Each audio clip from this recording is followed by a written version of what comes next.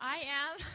I'm excited to be up here and to be able to just share some things that God has been putting on my heart. And I think it's really interesting because I live with Pastors Christian and Pastor Aaron and obviously Pastor Paul.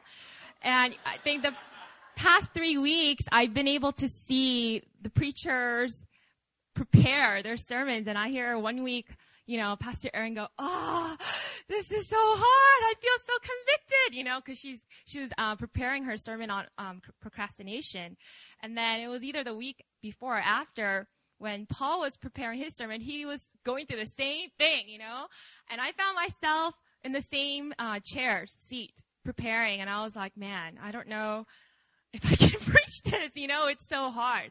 And I think as we think about wisdom, it really is so pervasive. There's nothing that we can't say about wisdom, because I think in all of the details of our everyday life, we make so many wisdom calls. And so I feel really privileged and so thankful that I could share a little bit with you on wisdom today. So let's pray before we jump into our word.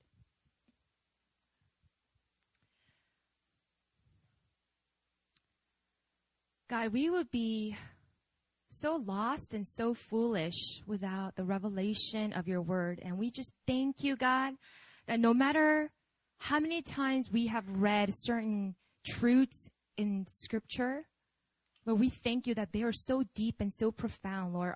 Our hearts can barely contain the truth, the depth of it, God. And we thank you, Lord, that your truths lead us, they direct us, and they bring us back, Lord, and they reorient us to you and to your ways.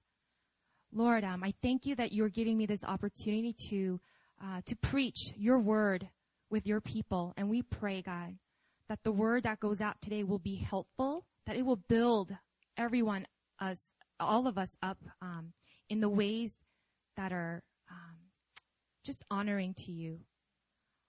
Lord, I stand here not because I have mastered over this area of my life, God, but I stand because, Lord, it's an area that, God, that we can all really learn from and continue to grow in. So pray that the authority would come from the demonstration of your Holy Spirit, Lord. Would you convict the hearts of those who hear, and that it would really fall and land on good hearts, good soil. We thank you, God. In Jesus' name we pray. Amen. All right. Today we're going to look at several verses all throughout the book of Proverbs. And I don't have a lovely PowerPoint presentation prepared for you, as Pastor Paul did the other day. So, but yeah, if you guys have your Bibles with you, just have it on your lap. And if you like to refer to it, as I refer to some of the passages, you guys can feel free to turn your pages, and I will actually ask you guys to do that along the way. So you guys can just have your scripture open to the book of Proverbs. So one of the things I think, as Pastor Christian mentioned at his very beginning, the first sermon that he preached of the new year, he's going to be going over, and other preaching pastors will be going over some of the wisdom areas. And I'm really excited. And one of the things that I have thought about the ways that God has been teaching me wisdom in my life is wisdom of words. How powerful they really are. Really thinking about how we use them with one another. And I think it caught some of you guys are already laughing, but I think in my conversations with some of you guys, and even just hearing in passing, and somebody who really does, I really treasure words, and I love, I just love words. I love finding new definitions. I love languages. And I think for someone who's very sensitive to words, I have been observing too that there are some people who are very, straightforward, with unrestrained, with speaking whatever you want. And then there's some people who are really shy with really voicing themselves. And I think I fall into both categories. And so, yeah, I wanted all of us to look at wisdom of words today. And I hope that some of you will feel convicted. Yeah. I kind of looked up on the internet, right? How many words does an average person speak on average a day? And I don't know how reliable these studies are, but multiple sources have said that on average, there are debates. Some say women on average speak about 20,000 words a day, right? 14 to 20,000. And you guys will be shocked. Men speak on average 7,000 words a day. Right? And, obviously it's a stereotype, but, it is also some proven studies show it. And then another source said, no, actually men and women speak about the same. But most of the sources that I have encountered, I came across that, yeah, there's a difference of 7,000 for men and, somewhere between 14 to 20,000 for women.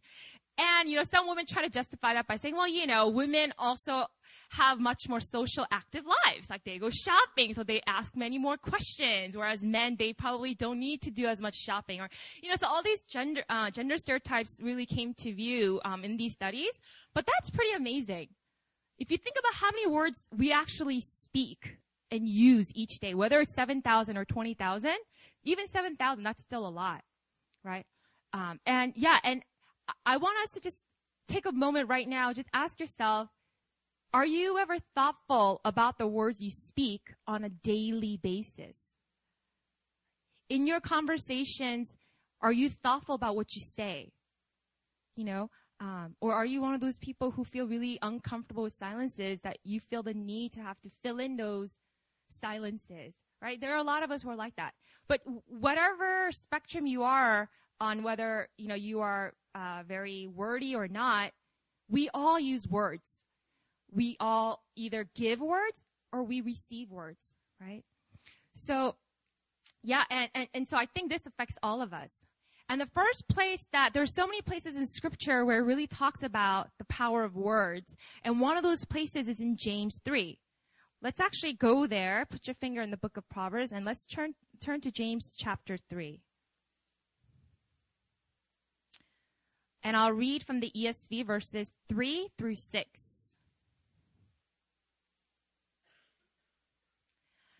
It says here, if we put bits into the mouths of horses so that they obey us, we guide their whole bodies as well. Look at the ships also. Though they are so large and are driven by strong winds, they are guided by a very small rudder wherever the will of the pilot directs.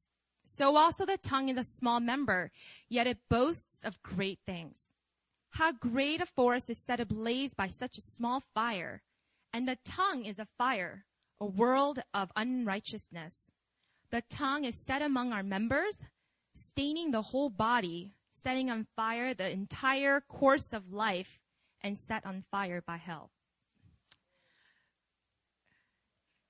So, this is a pretty powerful imagery of our tongues, right? And it starts off in verse 3 by first giving us a depiction of a bit and how a bit is used to control the horse, right? And then it goes on to giving us even another imagery of a ship, how it's controlled by the rudder. And if you think about it, the similarity between these two imageries is that there's a small part that's in proportion to the size. The small little instrument has this great power to control the entire course, entire direction of where it will go. I mean, think about it, right? A bit put into a horse, and a horse is strong and heavy, right? But it's controlled by that bit, right? Even a ship. Imagine like Titanic. Okay, Titanic crashed, so maybe that doesn't work. Okay, but imagine a huge ship, right? And this rudder is so small, and yet that will guide the course of where the ship will go, right? It's small, and yet it's powerful. And just like us, our tongues are not very attractive, right? It's small, right? In proportion to our bodies, it's relatively a small instrument in our bodies. And yet, the small tongue really can set our life on a path of righteousness, on a path of life or death. So how we speak matters because how we speak will set us on a path of either life or death. Okay? And we see this in Proverbs 18:21. It says in Proverbs 18:21,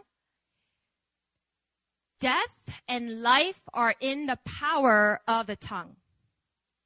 All right? Oh, actually, you know what? When I want you to look up something, I'll tell you to look it up. I don't want to lose you just because we're going to be going through a lot of scriptures.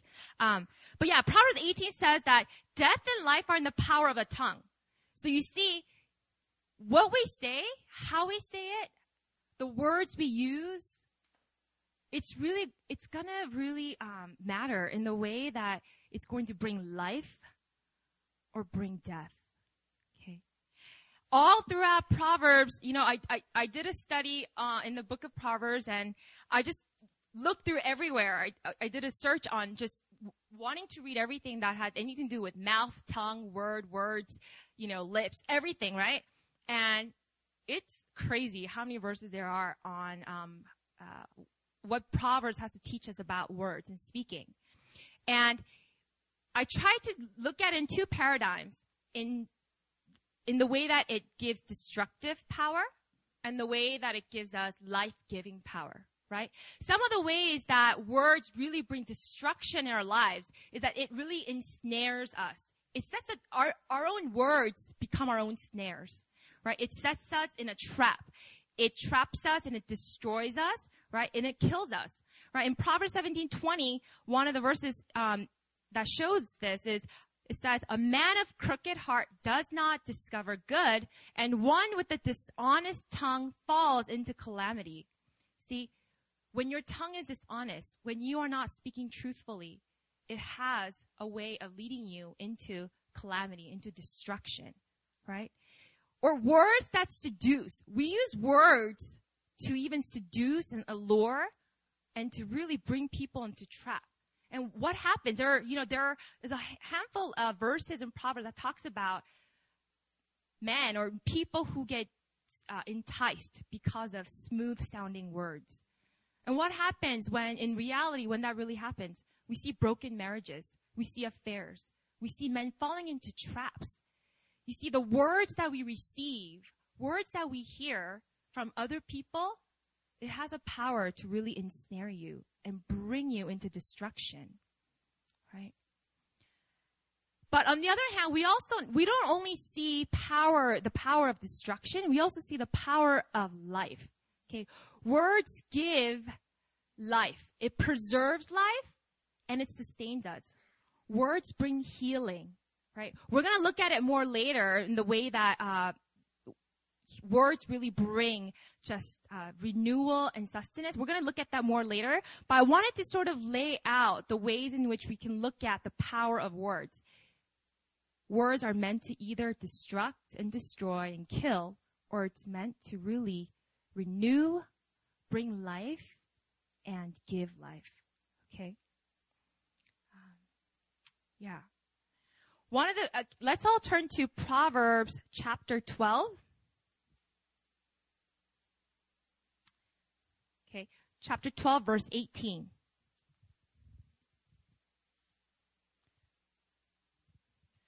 See, when we think about words, we have to recognize that we all have a tongue with which to speak, right? That means that the words direct our life. But I want us to understand two things, okay?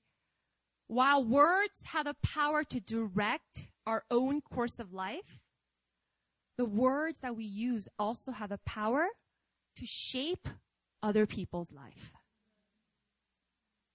So I want us to look at that right now. Okay. How do the words that we speak and use shape and influence other people's life? Okay. Proverbs 12:18, here it says, reckless words pierce like a sword.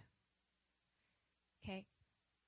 I mean, I think all of us all of us can relate with that verse. We know it resonates. We know what it's like to have received reckless words that really cut deep, right?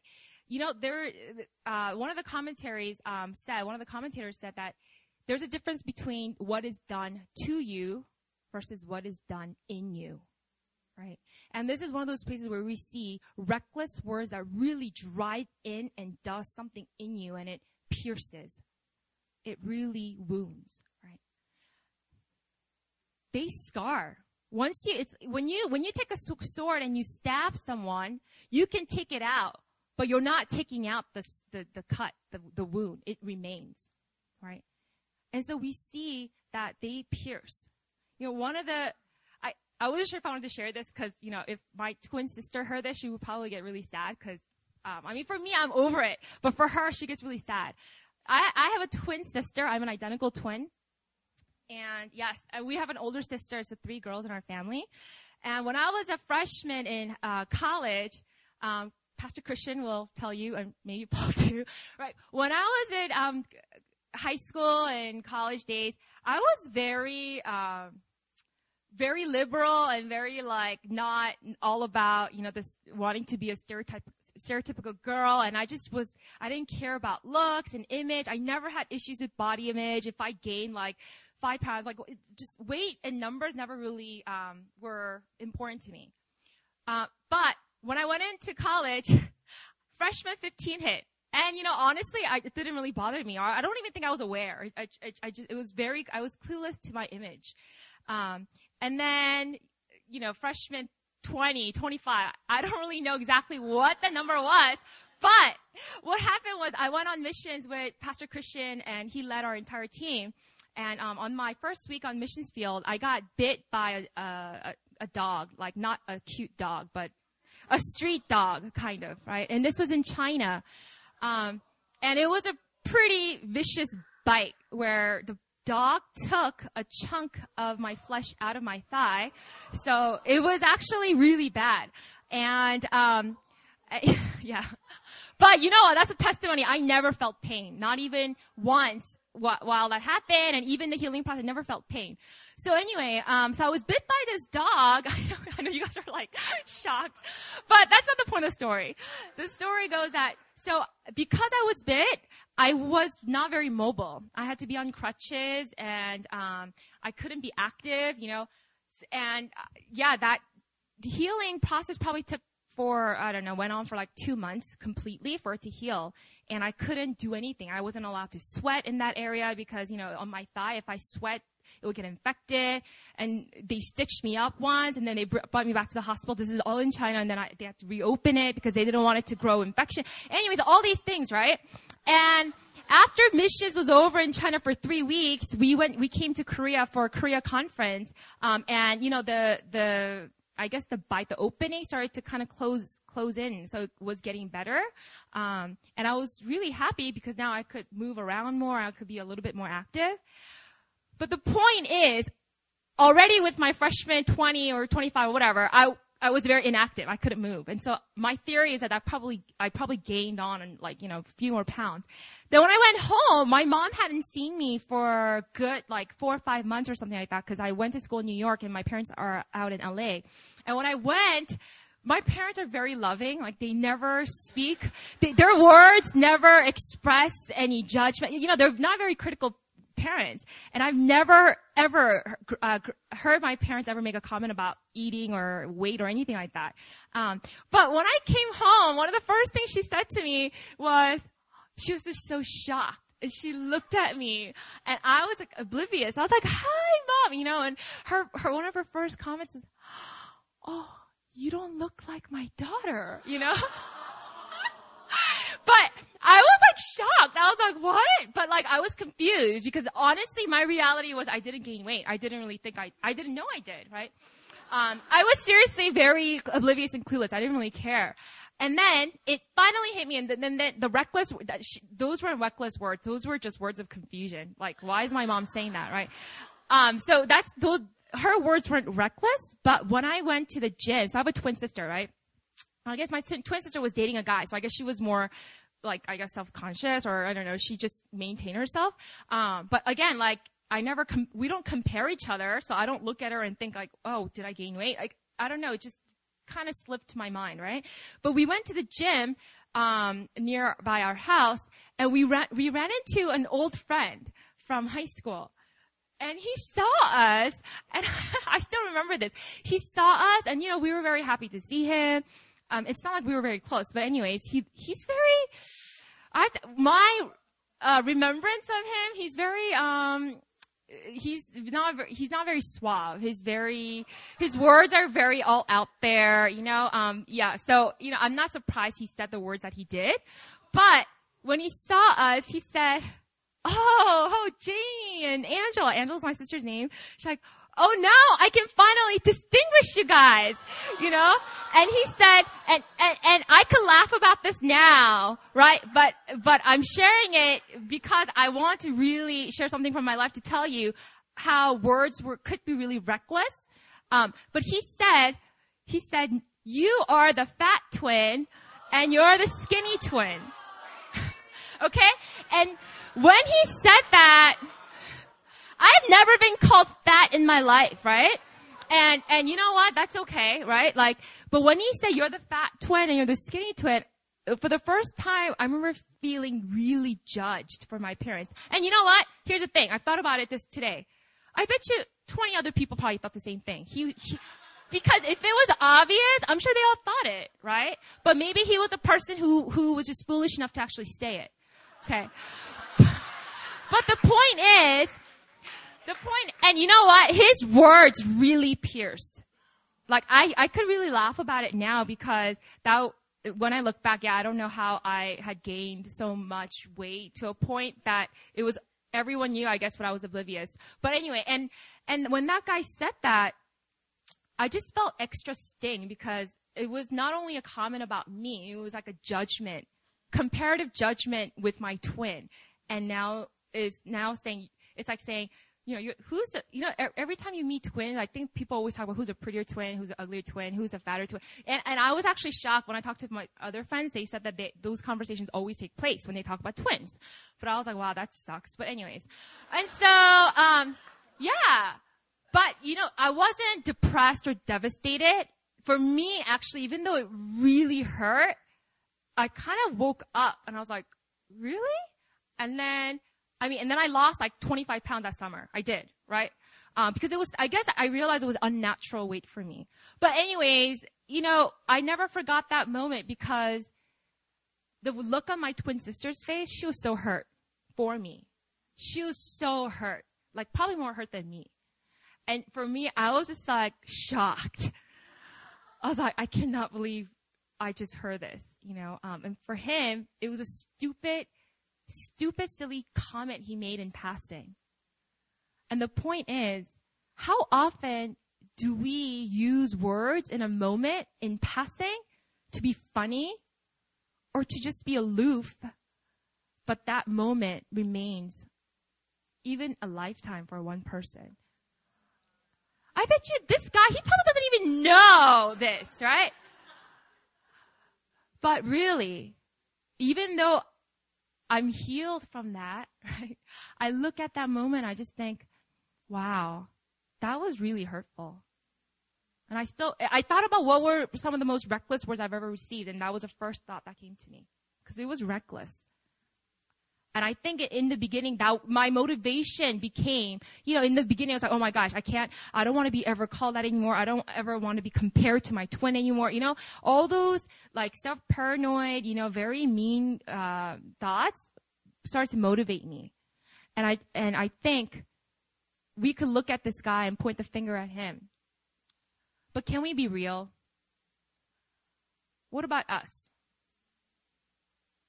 Somebody could actually say the same thing about me, and I probably have said something stupid, hopefully before I met the Lord, right? But how often do we use words like that? Like for us, it's just a stupid rambling and passing. But they cut deep for some people, right? Right.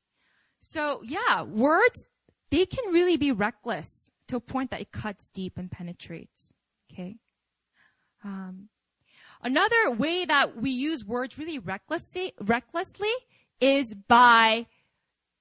the way we name calling. You know, I mean,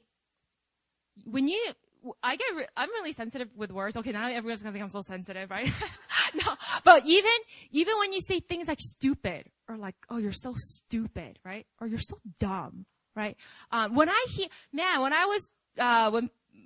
Paul and I were doing youth group, we would hear teenagers just straight up call each other names all the time, right? And to them, it doesn't mean anything. And that's what the culture has become, is that now, like, saying, you know, like the F word is like using, I don't know, some kind of a slang, right? But they call each other the B word, like, it's like, hey man, what up, B?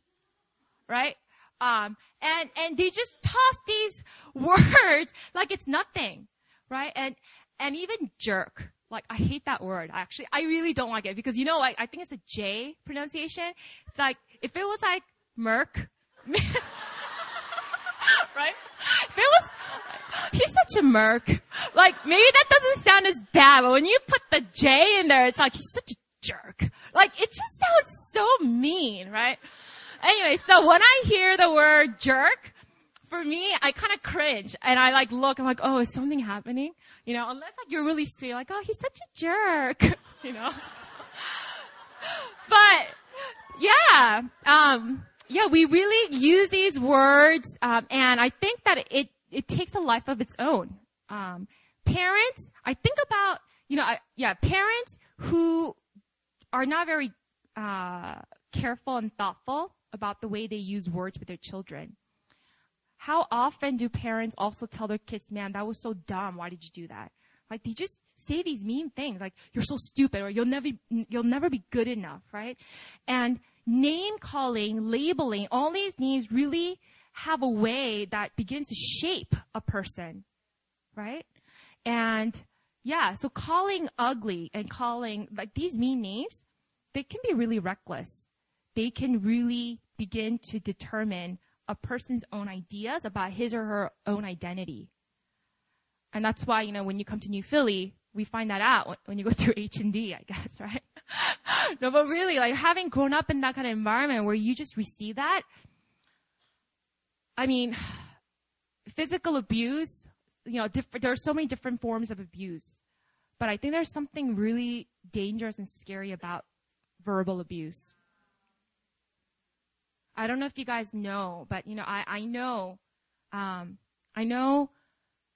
from personal experience, right, that words can really tear down a relationship. Not only a relationship, words can really tear down a person's dignity.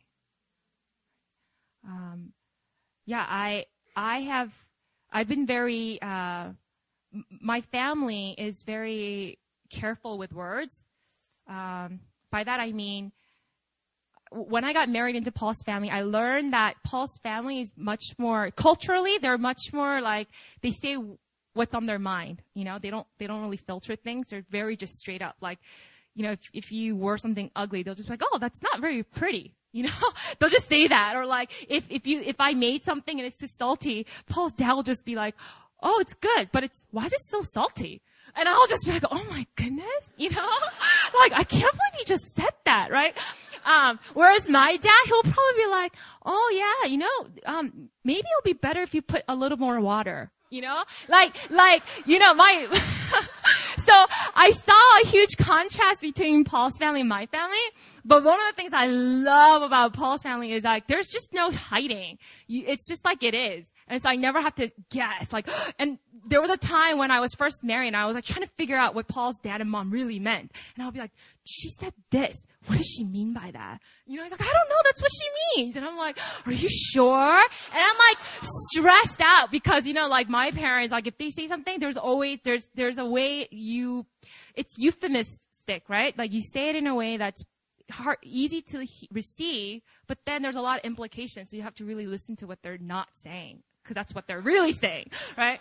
And you know, the powerful thing about words is that we all have thoughts, but words clothe our thoughts.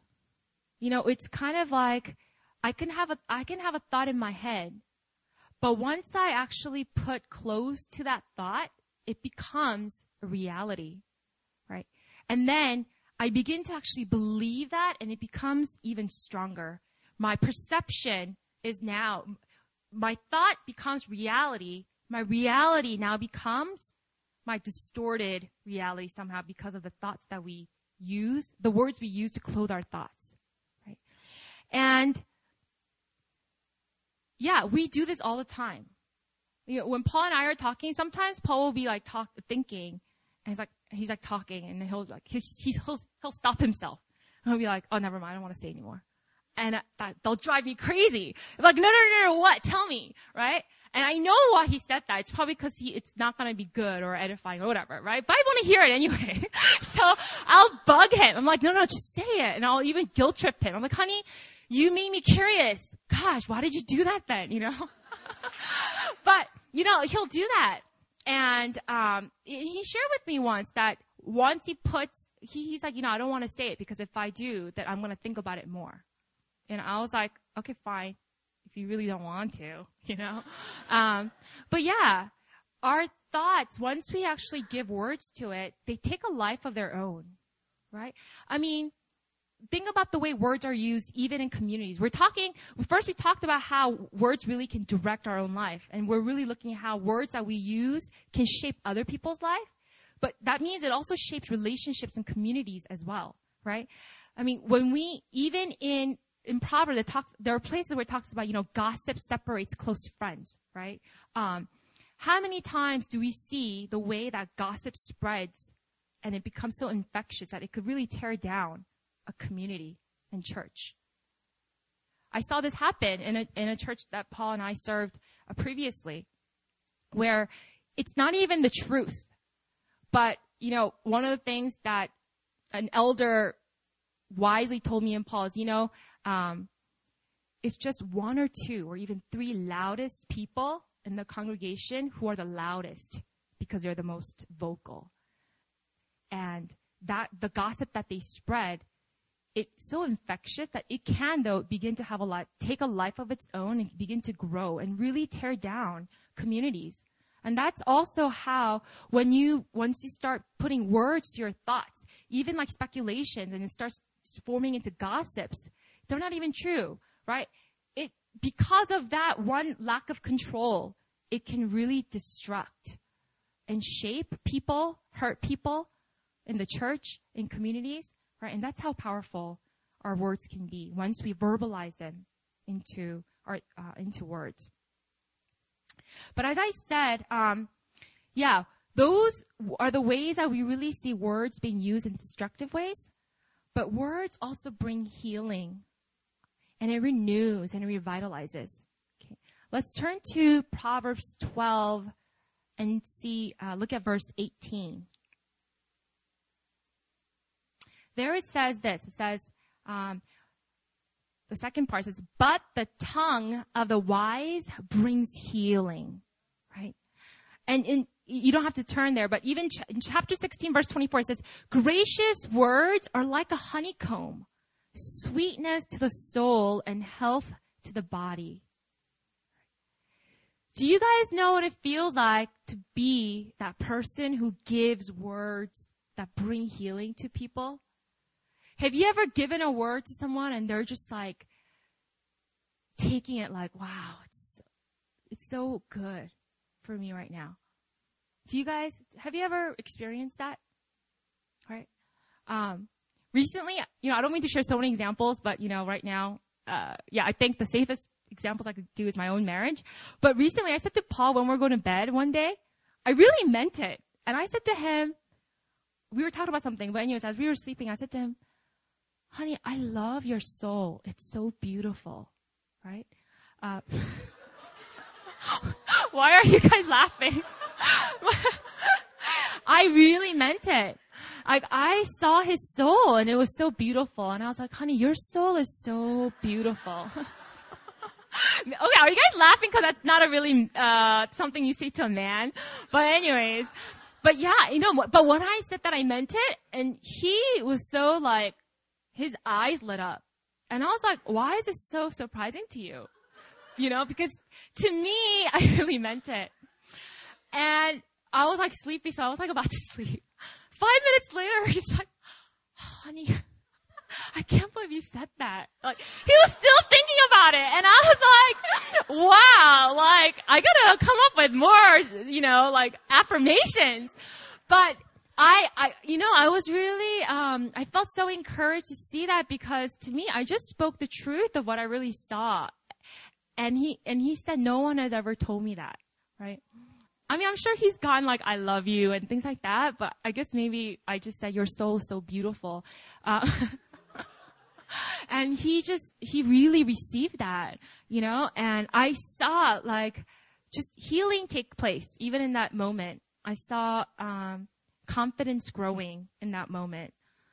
I saw joy rising, and I was like, wow, God, that was such it was not a very, deliberate thing I was going to say, but I said it. And Lord, I thank you that I could say that and he receives that, right?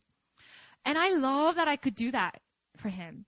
And I love that we could do that for each other. I love words, I want to challenge you right now. Do you ever speak words that not only make people laugh, right? Words that not only,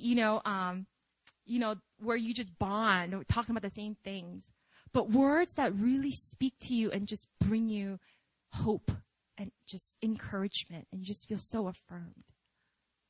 And if you don't, why not? How do you use your words to bring life to people? That's a question I'll leave to you. Okay. So as we talked about the power of words.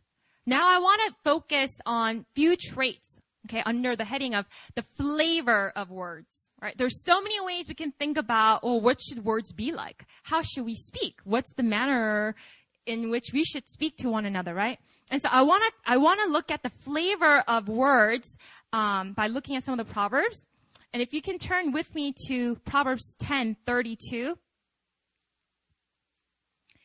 Okay, here it says this. The lips of the righteous know what is fitting or acceptable, but the mouth of the wicked, what is perverse. Okay. The lips of the righteous know what is acceptable, but the mouth of the wicked, what is perverse. The first thing we see, I want to point out, is that words have to be apt. Okay. That word acceptable in the NIV, it's translated as fitting. Right? But in the original word really means delightful. It means pleasing. It has to, so what it's saying here is that, when we speak words, we can't just speak words whenever we want, right? We can't just speak words, because we think it, or because it's true, or because it's right. This aptness that we're seeing here is that it has to be acceptable. It has to be fitting for the right occasion. It has to be delightful and pleasing to the person who's going to receive it, right? So, some of the question that we can ask here is, do you use your words in an attractive way? Do you use attractive not in the, not in like seductive way, right? But do you use words in a way that makes people want to hear it? Do you move people with your words? See, apt means you're going to craft your words in such a way that the person who's going to receive it, it's customized for them, right? So I like this idea of not one size fits all, right? One of the things that I learned in my counseling training is the way you counsel people, there is no such thing as one size fits all, because we all come in different shapes and forms, right? So if I were to ever speak to one person, like to Sam Kill, right? Maybe the way in which I'll speak to him will be, different from the way that I speak to Jamie or, to Annie, right? It has to be really apt for that person. It has to be customized, right? Okay. It also means it has to be, you also have to choose the right time. It is so hard to choose the right time to speak. And the reason why, I thought about why, is this. I think one of the reasons why it's so hard is because we really don't have self-control. Like in the moment, if there's a thought in my head, I really want to just shoot it. My agenda right then and there is, I need to speak it. There's no waiting. There's no withholding. I need to just say it because it'll bug me. It's very selfish, actually, right? So, for instance, like if I notice something, if Paul and I, we have so many times where I'm growing in this area currently. I'm working on this issue in my character, in my life right now. But if we're like, in the middle of a conversation, or if we're interacting and he does something or he says something, right, or whatever, and I'm being sensitive, and let's say I hear it the wrong way, or I just see something and I want to say it, my immediate reaction is, I need to say it right now. Like, because I'm all about wanting to fix problems. I want to put down the truth and be like, did you see what you did? I want to be corrective. I want to rebuke, right? Because there's a part of me that's a little bossy, and I just want to get it out there. But I've learned over and over again that even though it might be true and right, the question is Paul in the right place to hear it? And he's done the same for me. And he showed me so much grace in areas of our marriage where he has maybe waited a week to tell me something, right? And then now I'm in a much better place to receive it. See, I thought about why it is so hard for me to hold my tongue. And it's because my agenda says what I think is the most important thing right now, so I need to get it out there. Or I think he needs to, or she needs to fix this. I need to be the coach, and I need to be the problem solver, right? But this verse tells us that the lips of the righteous, we're able to discern not only how to say it, but when to say it. Right? Right time. Okay? You need to adapt it to the right time. And sometimes this is hard. I think this is really hard, not only because we lack self-control and we don't know how to be patient, but I think because we take matters into our own hands and we don't know how to wait on God. Right? When Paul and I are planning things, there are times when he's so meticulous in his planning. Sometimes I feel like, let's go. And I just feel like I need to drag him. Like, I just want to start making decisions and go, right? Sometimes I feel that way. And, for him, it's like, no, we need to ask God first. And I'm thinking in my mind, okay, how long is that going to take? Right? Like, that's my raw thought. Like, sometimes I'm like, yeah, but sometimes you just gotta go, right? But, I've learned a lot, actually, in our marriage. I'll ask him a question like, honey, what do you think about this? What should we do? Like, let's pray. And I'm just like, oh, okay, but yeah, I think asking God takes time. And taking time means that we need to wait. And waiting means we can't further our own agenda. And so it's very hard. So when you speak into people's lives, when you speak to your friends even, and you want to kind of call them out, you want to say certain things, what is your process of how you approach that? Do you just start shooting things at them because it's on at the forefront of your mind and you need to say it? Or do you know how to wait on the Lord for the right time? I think there are times when you need to speak truth, especially if you're in positions of leadership and God has given you that, leadership and you're keeping them accountable. There are times when you need to speak truths, right?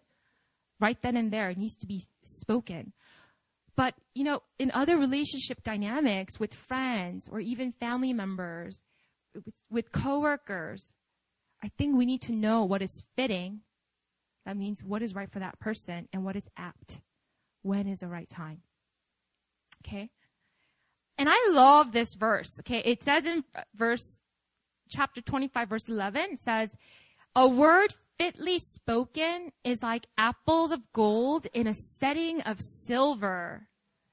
It's like golden apples in a setting of silver. I want to be that kind of person where when I speak, it looks like golden apples on a setting of silver. right? I want to be so polished in that way. I want my words to be like art, where, you could tell when you hear people who are very not only eloquent, but who are very diplomatic in the way that they say things. Anyways, there are certain people whose writings you read and you could just read more and more. You could hear more and more because it's beautiful. It's well crafted. Right? And I think that in our busy culture, we don't really take time to really craft our words in a way that is beautiful or that is well received. Some of you guys might be thinking, oh, come on, give me a break. Are you telling me I need to make my words exquisite and make it beautiful, like in my everyday conversations?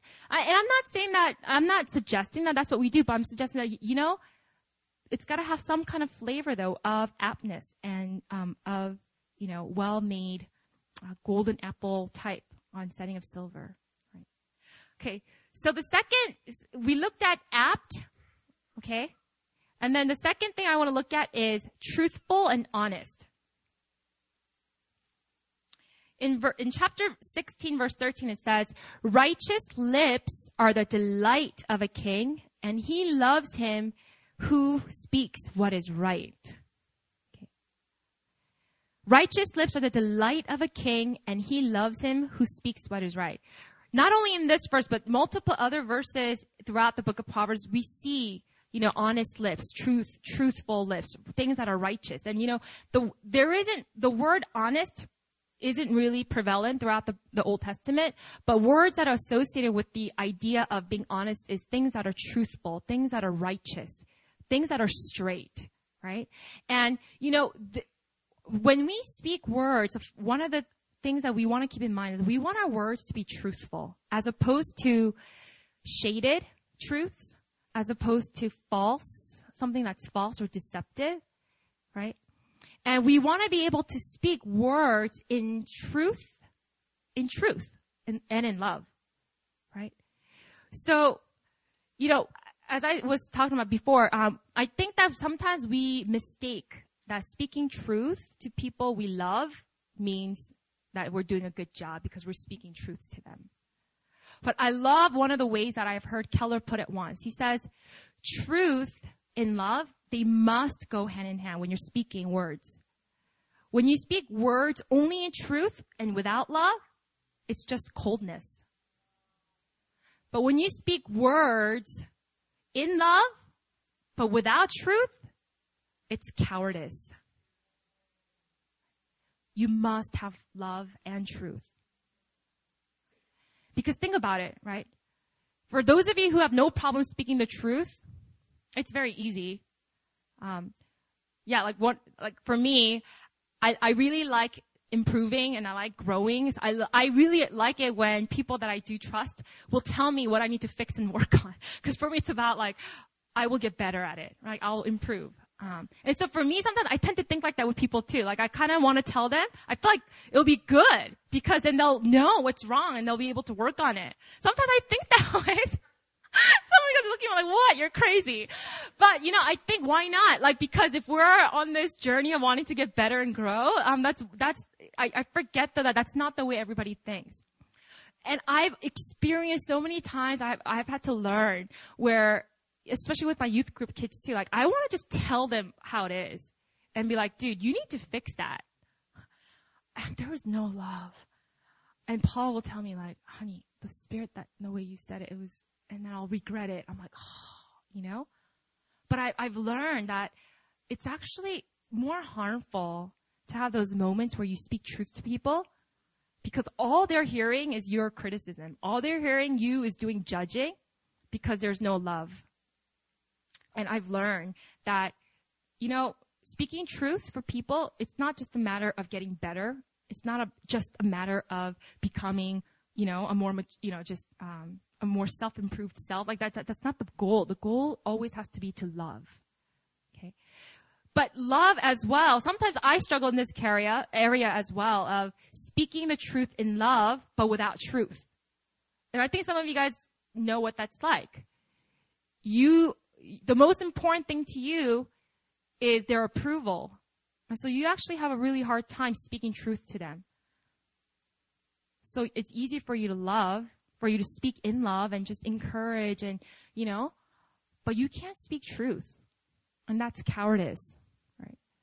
In order to do both, in order to speak truth, you need both truthfulness and love. So that's one of the ways that I hope for us to grow, is to be a people, mature men and women of God who know how to speak to each other both in truth and in love. Yeah? Another way that we can think about the flavor of words is words have to be sweet and gentle, as opposed to it being harsh. Okay? Chapter 16, verse 21 says, "The wise of heart is called discerning, and sweetness of speech increases persuasiveness." Okay. In another verse, it says, "With patience, a ruler may be persuaded, and a soft tongue will break a bone." Okay. And in chapter 15, verse 1 says, "A soft answer turns away wrath, but a harsh word stirs up anger." Okay. So we're thinking about the way in which we speak, in either sweetness or in harshness, gentleness or harshness. This past Monday, Tuesday, Pastor Paul had to fly out to do a visa run to Japan, literally like a one day. And on our way back, there were these babies, toddlers crying, like right behind us. And it was getting really annoying. Especially because the parents weren't doing anything about it. But they were just crying nonstop. And I remember my intuition was and they're Japanese, so I don't speak the language and whatever. My intuition was to turn around and be like, shh, let them know, be quiet, And actually one person on the plane did that, turned around, got really flustered and made this really loud noise. And he held his hand up and he was like, shh. And I was like, oh man, right? But does a baby actually listen? Right? I remember looking at that moment and in my head, I kind of laughed. I was like, wow, that's so funny, because how frustrated is this passenger that he needed to express that because he couldn't help himself? But it's only going to make the matters worse, right? You don't ever look at a crying baby and yell at them, even though that's our intuition. Even though our intuition is to be harsh, because the baby, it will stir up it will provoke them even more. It's gonna make them cry.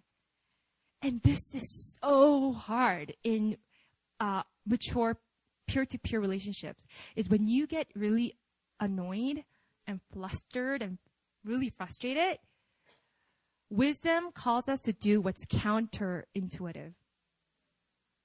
See, our flesh tells us in that moment to yell, to use words of harshness, to either prove them wrong, right? Or to whatever your agenda is, we want to act on our negative fleshly emotions. But wisdom says in that moment, so foreign, gentle words. And you can break a bone. And you can win the heart of a king with gentle words. That's really powerful. But why do we not do it? Because it's so hard.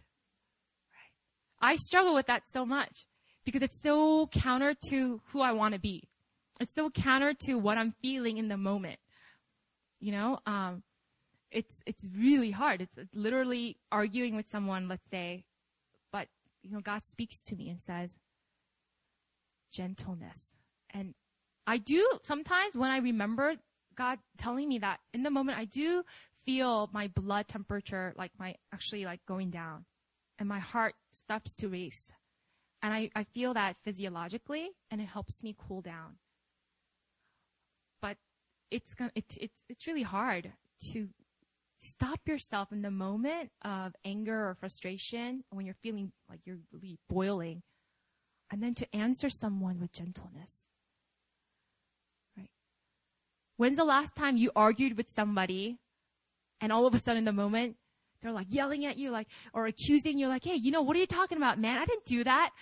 And your answer is, let's talk about this later. Right? Like, that's so not natural.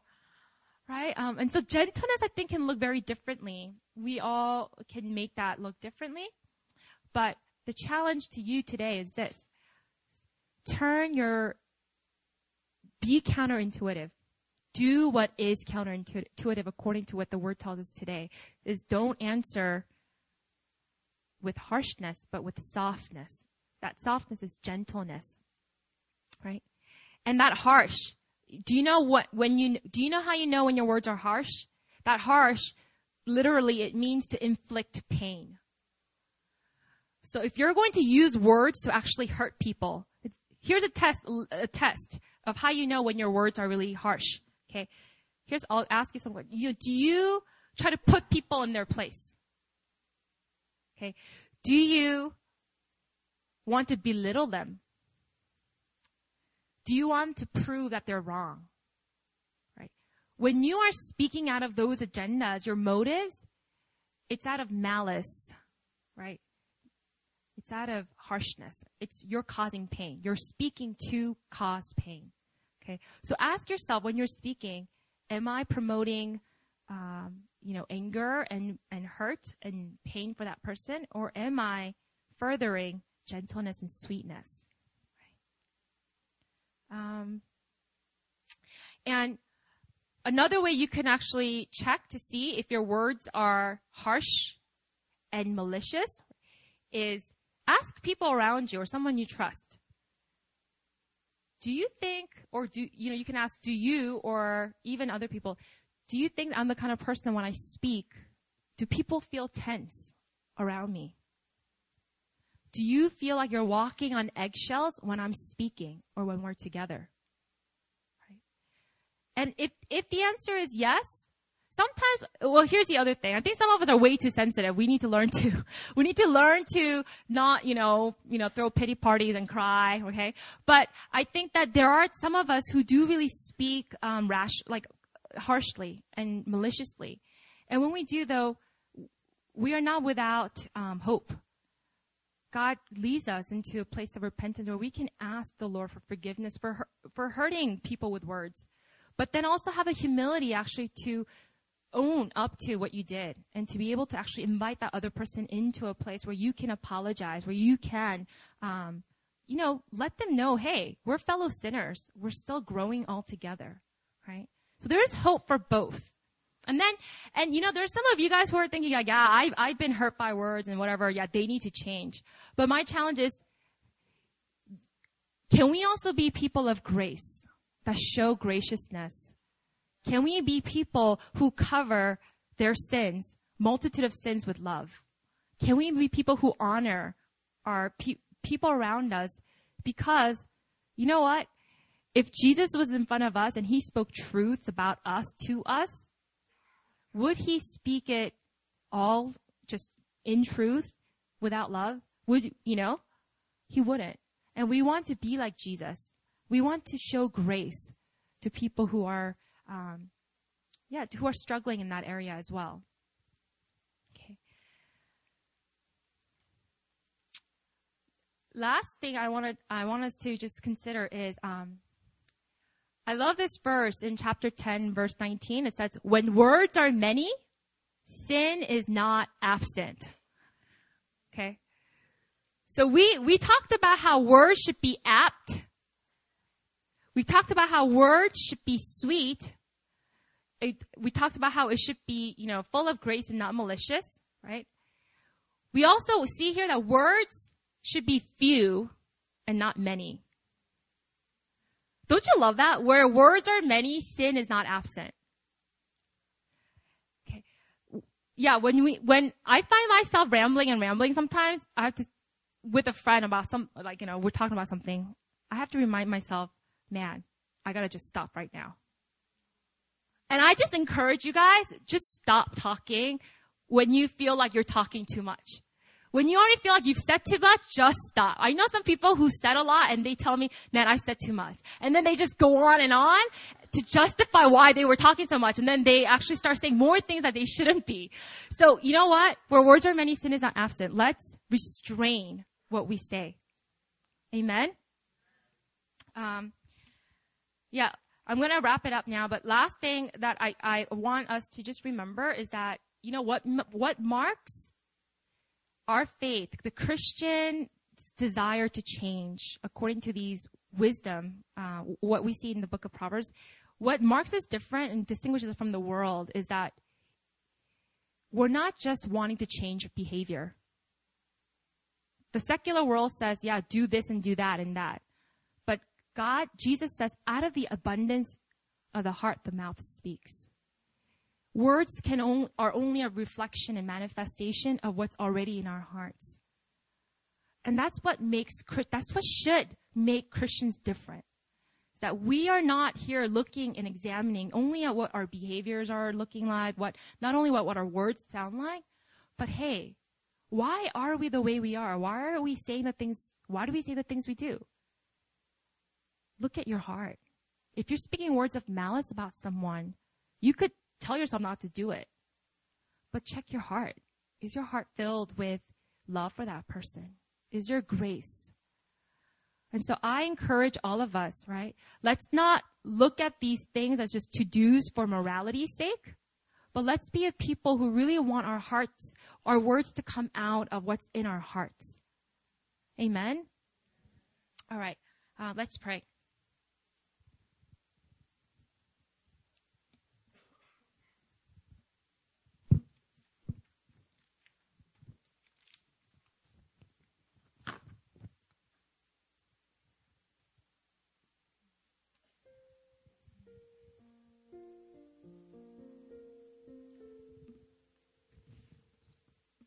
If you guys can just close your eyes with me.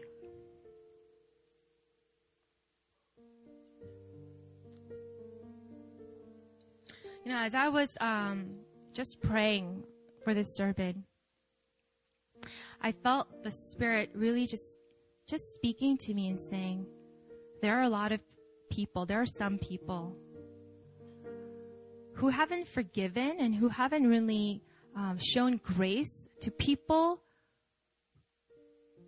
that they've been hurt by because of harsh words or because of, jokes or sarcastic remarks, but they were just saying it in passing, and yet other people, but you took it to heart. And if that's you, I want you to just go before the throne of God and just ask Him to heal you and remind you that the powerful word that God spoke to create this world, God has declared over you that you are everything you need to be, that there's no lack in you. So let's just take a moment and to pray. Just seek God's face in this time. And for the other group of people, if you really, I'm just praying that some of you feel convicted that, maybe you didn't take words seriously and that it's really powerful. Can you go before God today and just ask Him to give you wisdom about how to utilize words in your everyday conversations to build up people, to love people? Let's pray.